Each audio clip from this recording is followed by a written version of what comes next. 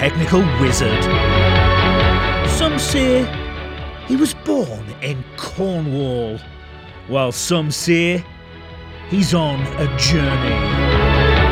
It's The Journey, and here's your host, David Hackett.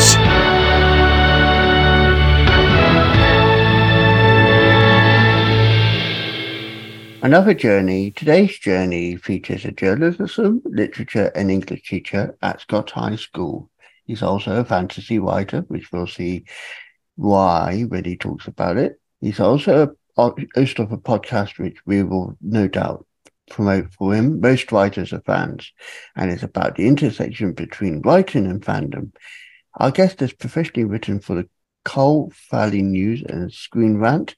He has won awards for writing and broadcasting from the West Virginia Associated Press, the National Broadcasting Society, and Marcom. He has a BA in English from the University of Phoenix and an MA in English Education from Western Governors University. So, not my journey, it's Terry Bartley's journey. Hi, thanks for having me. A pleasure. So, the joke, and I like how I always say this now because it is a long-standing joke. The long-standing joke is, and there's a way to break the ice. Everyone has a journey. The earliest memory possible, yeah, you was born. That's a joke over. Because obviously you were born. But what was the earliest memory that inspired you on your journey? Yeah, so the one that stands out in terms of inspiring me on this like writing journey that I'm on. So I remember it was like third grade.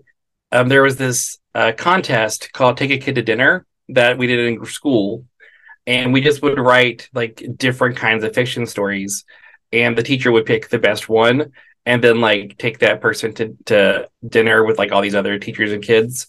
I remember getting like really, really invested in it, and like I remember like crafting this really like elaborate world that looking back is like pretty juvenile now, but I was also in third grade, so like should be. But I remember like getting really, really invested in like writing this fiction and like creating this world, and like I didn't win ultimately, and then like I really didn't write seriously for quite some time after that. And I wonder if that had a lot to do with it, like the fact that like I didn't get the feedback I was hoping for whenever I was that age.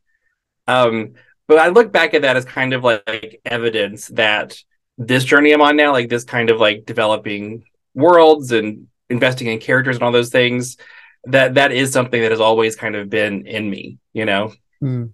It's like you say about creating a fantasy world. It's like you've probably heard of the film and read the book, The Neverending Story.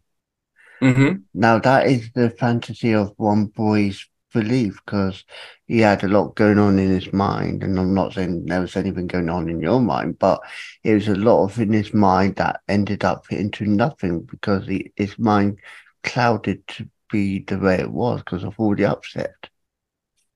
Oh, I have ADHD, so there's plenty going on in my mind at all times. So and I fully get it. And I do understand about ADHD as well, so I understand that too.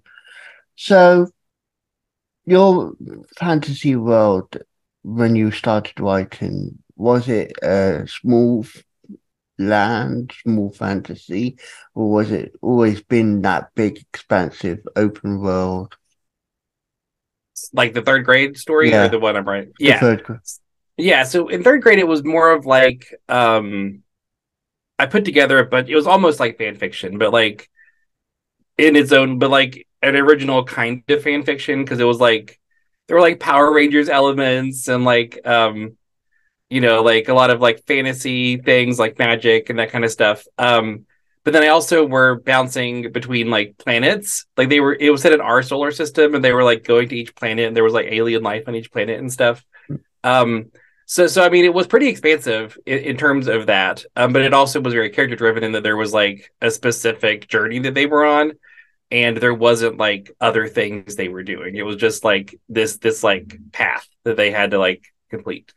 Yeah, and then obviously as you get older and more mature, the story becomes more stronger for you because it was a more elaborate way of being positive, because obviously when you're third grade, you have to keep it into the context of how old you was. But when you got older, it matured with you.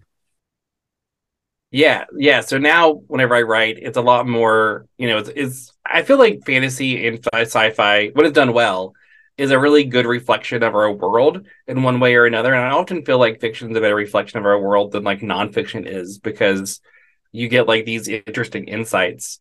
So like my writing now is very allegorical. Like I address a lot of things like colonization and like um the ways that like institutional racism exists and how we interact with it in our world. And I mean, that's very much influenced by, the world that I live in now, right? Mm. And I just like how that is. So, talking about now and and it said in the notes that you gave me, it said you're a host of podcast, which is called Most Writers Are Fans. We talk about your book in a minute, but most writers are fans.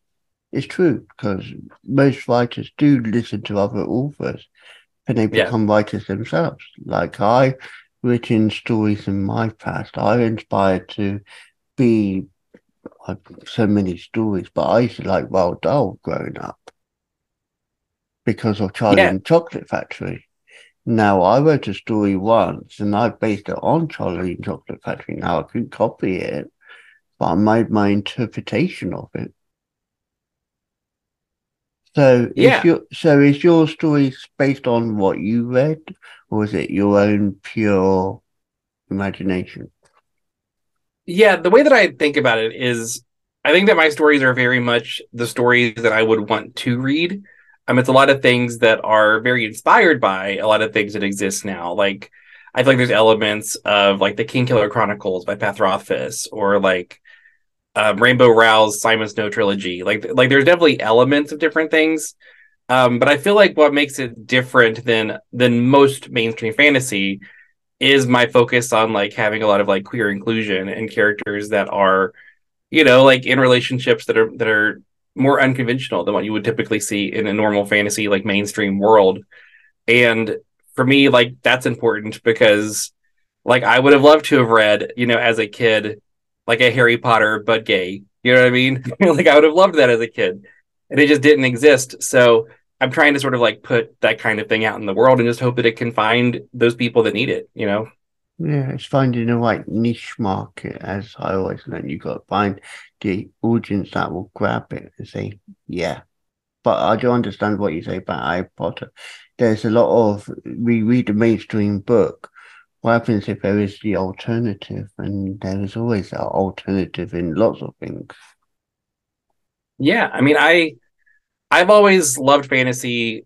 I don't even know if it's like I like to say that it's an escape, whatever. But honestly, like I just love the aesthetic. Like I think that magic is cool. Like I think it's fun to think about if magic existed and these like magical creatures and things. And I think that I've always sort of craved this like idea of adventure. I think that resonates with a lot of people. So like that's kind of what I want to write stories about people going on like these magical adventures so that we can kind of like experience it with them. Yeah, so talking about writing and how you write as an old, because you admit you've got ADHD. Does this help keep your ADHD at the level where you feel like you're at a, and I'm trying to not be disrespectful how I word this, so I've got to be careful now. Listeners and viewers will understand that. But does it keep you on the level where you feel more relaxed within yourself? I think it gives me direction, and I really use it in that way because I've only been diagnosed with ADHD for like maybe like 4 or 5 years. Mm. So like I was very much an adult by the time I got diagnosed, and I think that it brought it into focus like how I had lived my life, because I had jumped around to job to job to job a lot before I started writing. And once I got diagnosed, I was like, oh, this makes a lot of sense because I've been so impulsive, in these decisions I made whenever I would switch jobs. And it's interesting because like every job I would say to myself, like, this is like my purpose in life. I finally found the thing I meant to do. And then I would move on to another job like 2 years later. And it's like, well, maybe that wasn't the thing, but this is the thing now. Now I found the thing. And what it came down to is I was just like not settling. Like I couldn't find a path that I could stick with. Mm. So what I've been trying to do with writing is just like have a thing, like one thing that I focus on, just kind of like consistently do. So like whenever I first got diagnosed and I started to try to like control it, I started writing once a week every week. And like it wasn't every day, it wasn't, like it wasn't anything crazy, it was just once a week every week I would write. And I think that just that consistency instilled in me like the importance of it and like the priority of it. And I think that really helped sort of like move me forward. Yeah, and I understand that totally because, I've got autism and autism can be a challenge, but at the same time, finding a niche market to do something to keep my levels of autism balanced is to be that way and interviewing people and listening to people tell me their journey. That's my balance because I like to hear people tell me their stories. So that's Yeah. why. So that's why I do call it the journey, because I'm on a journey, but I'm not on a smooth journey going straight forward, just listening to other people. I'm going on little slip roads or diversions or the bumpy roads just to get to where I want to be. But there's no clear end destination for me because that's what autistic people are like. They never have a clear destination. They always go on. It's like ADHD. It's always going on and on and on and on and on, non-stop. Yeah, and really what I've noticed is like there's some level of self-control that has to happen that I don't have naturally.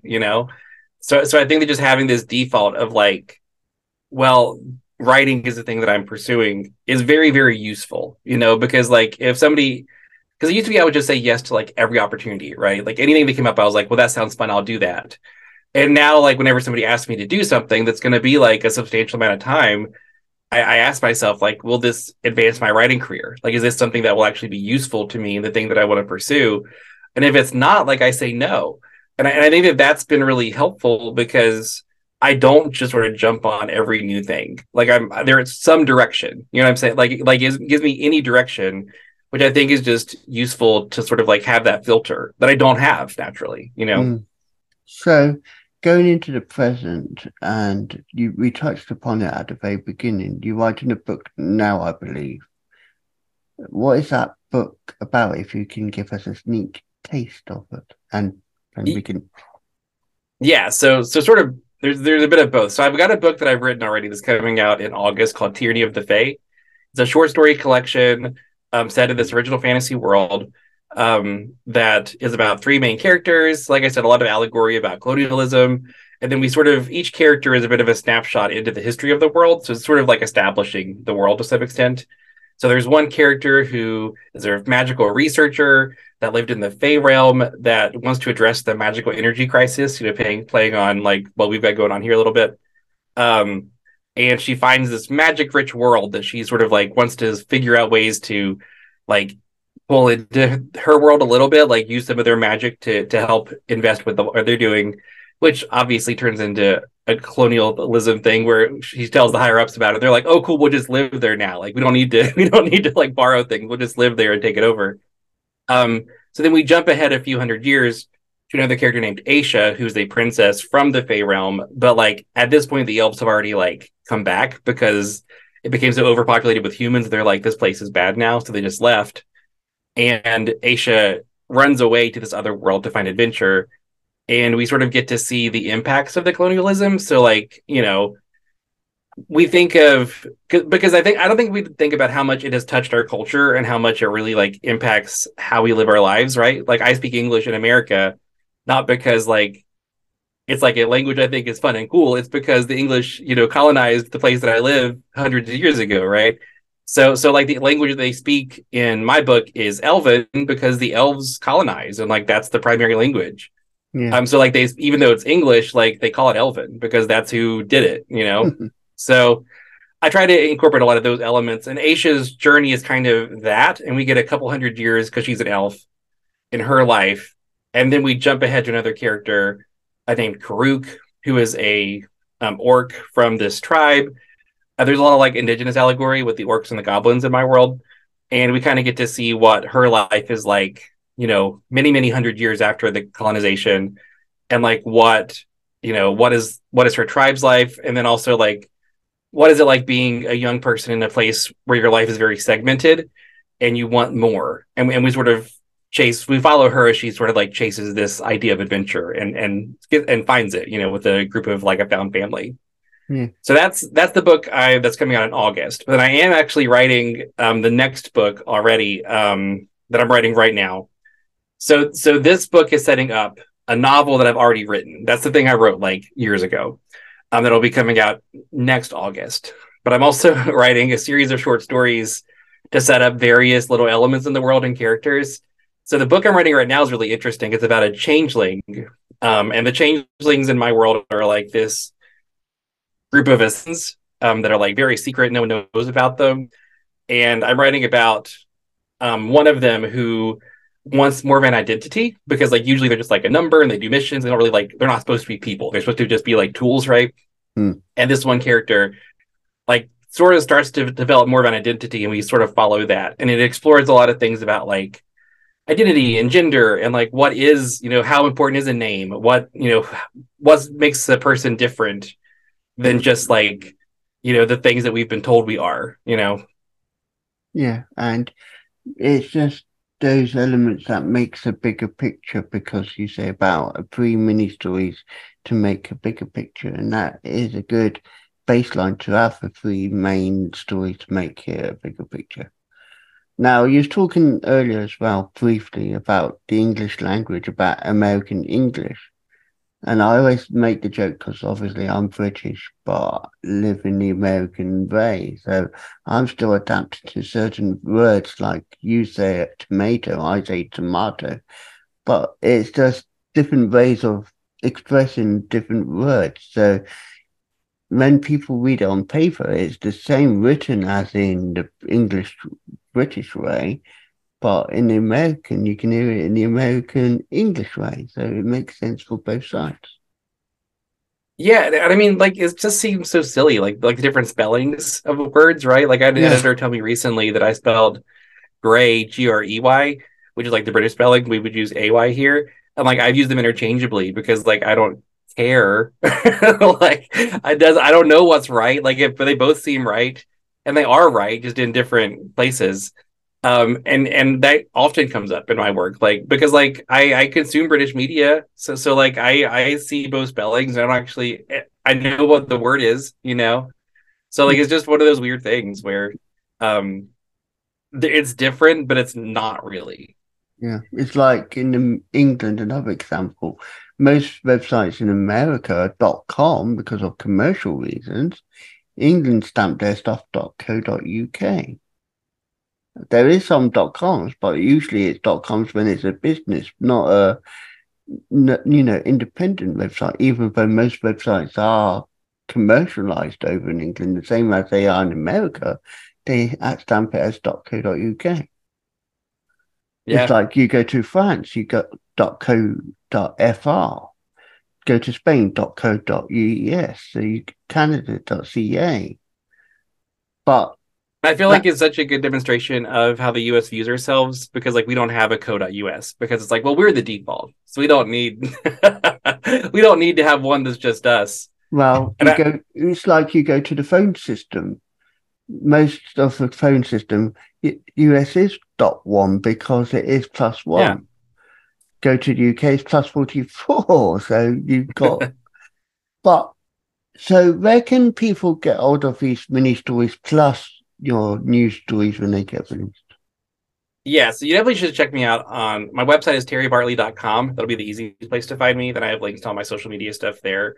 I post a number of videos on like TikTok, where I talk a lot about everything. But then also I have a Twitter, things like that. Follow me anywhere and you'll find out. There's a newsletter there also that I post quarterly. So it won't be overwhelmed with email, but you'll get at least one email every season-ish.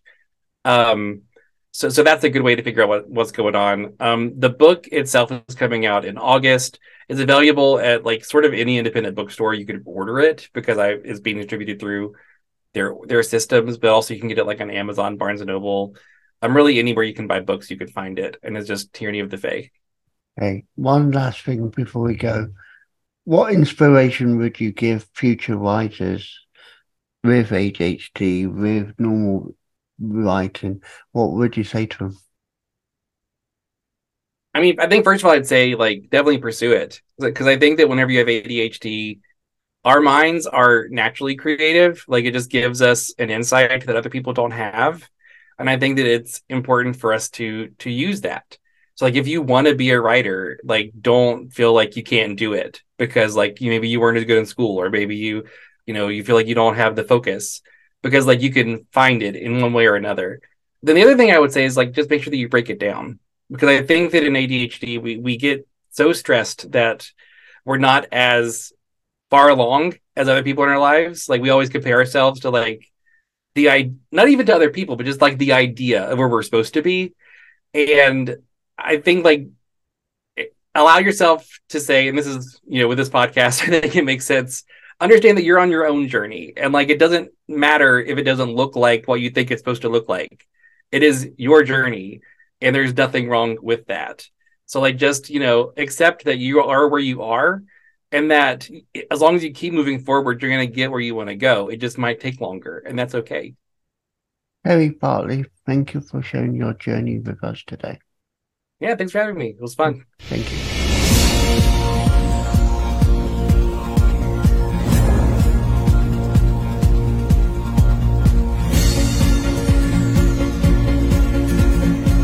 That was The Journey, hosted by Wise Words Imaging, hosted by David Hackett.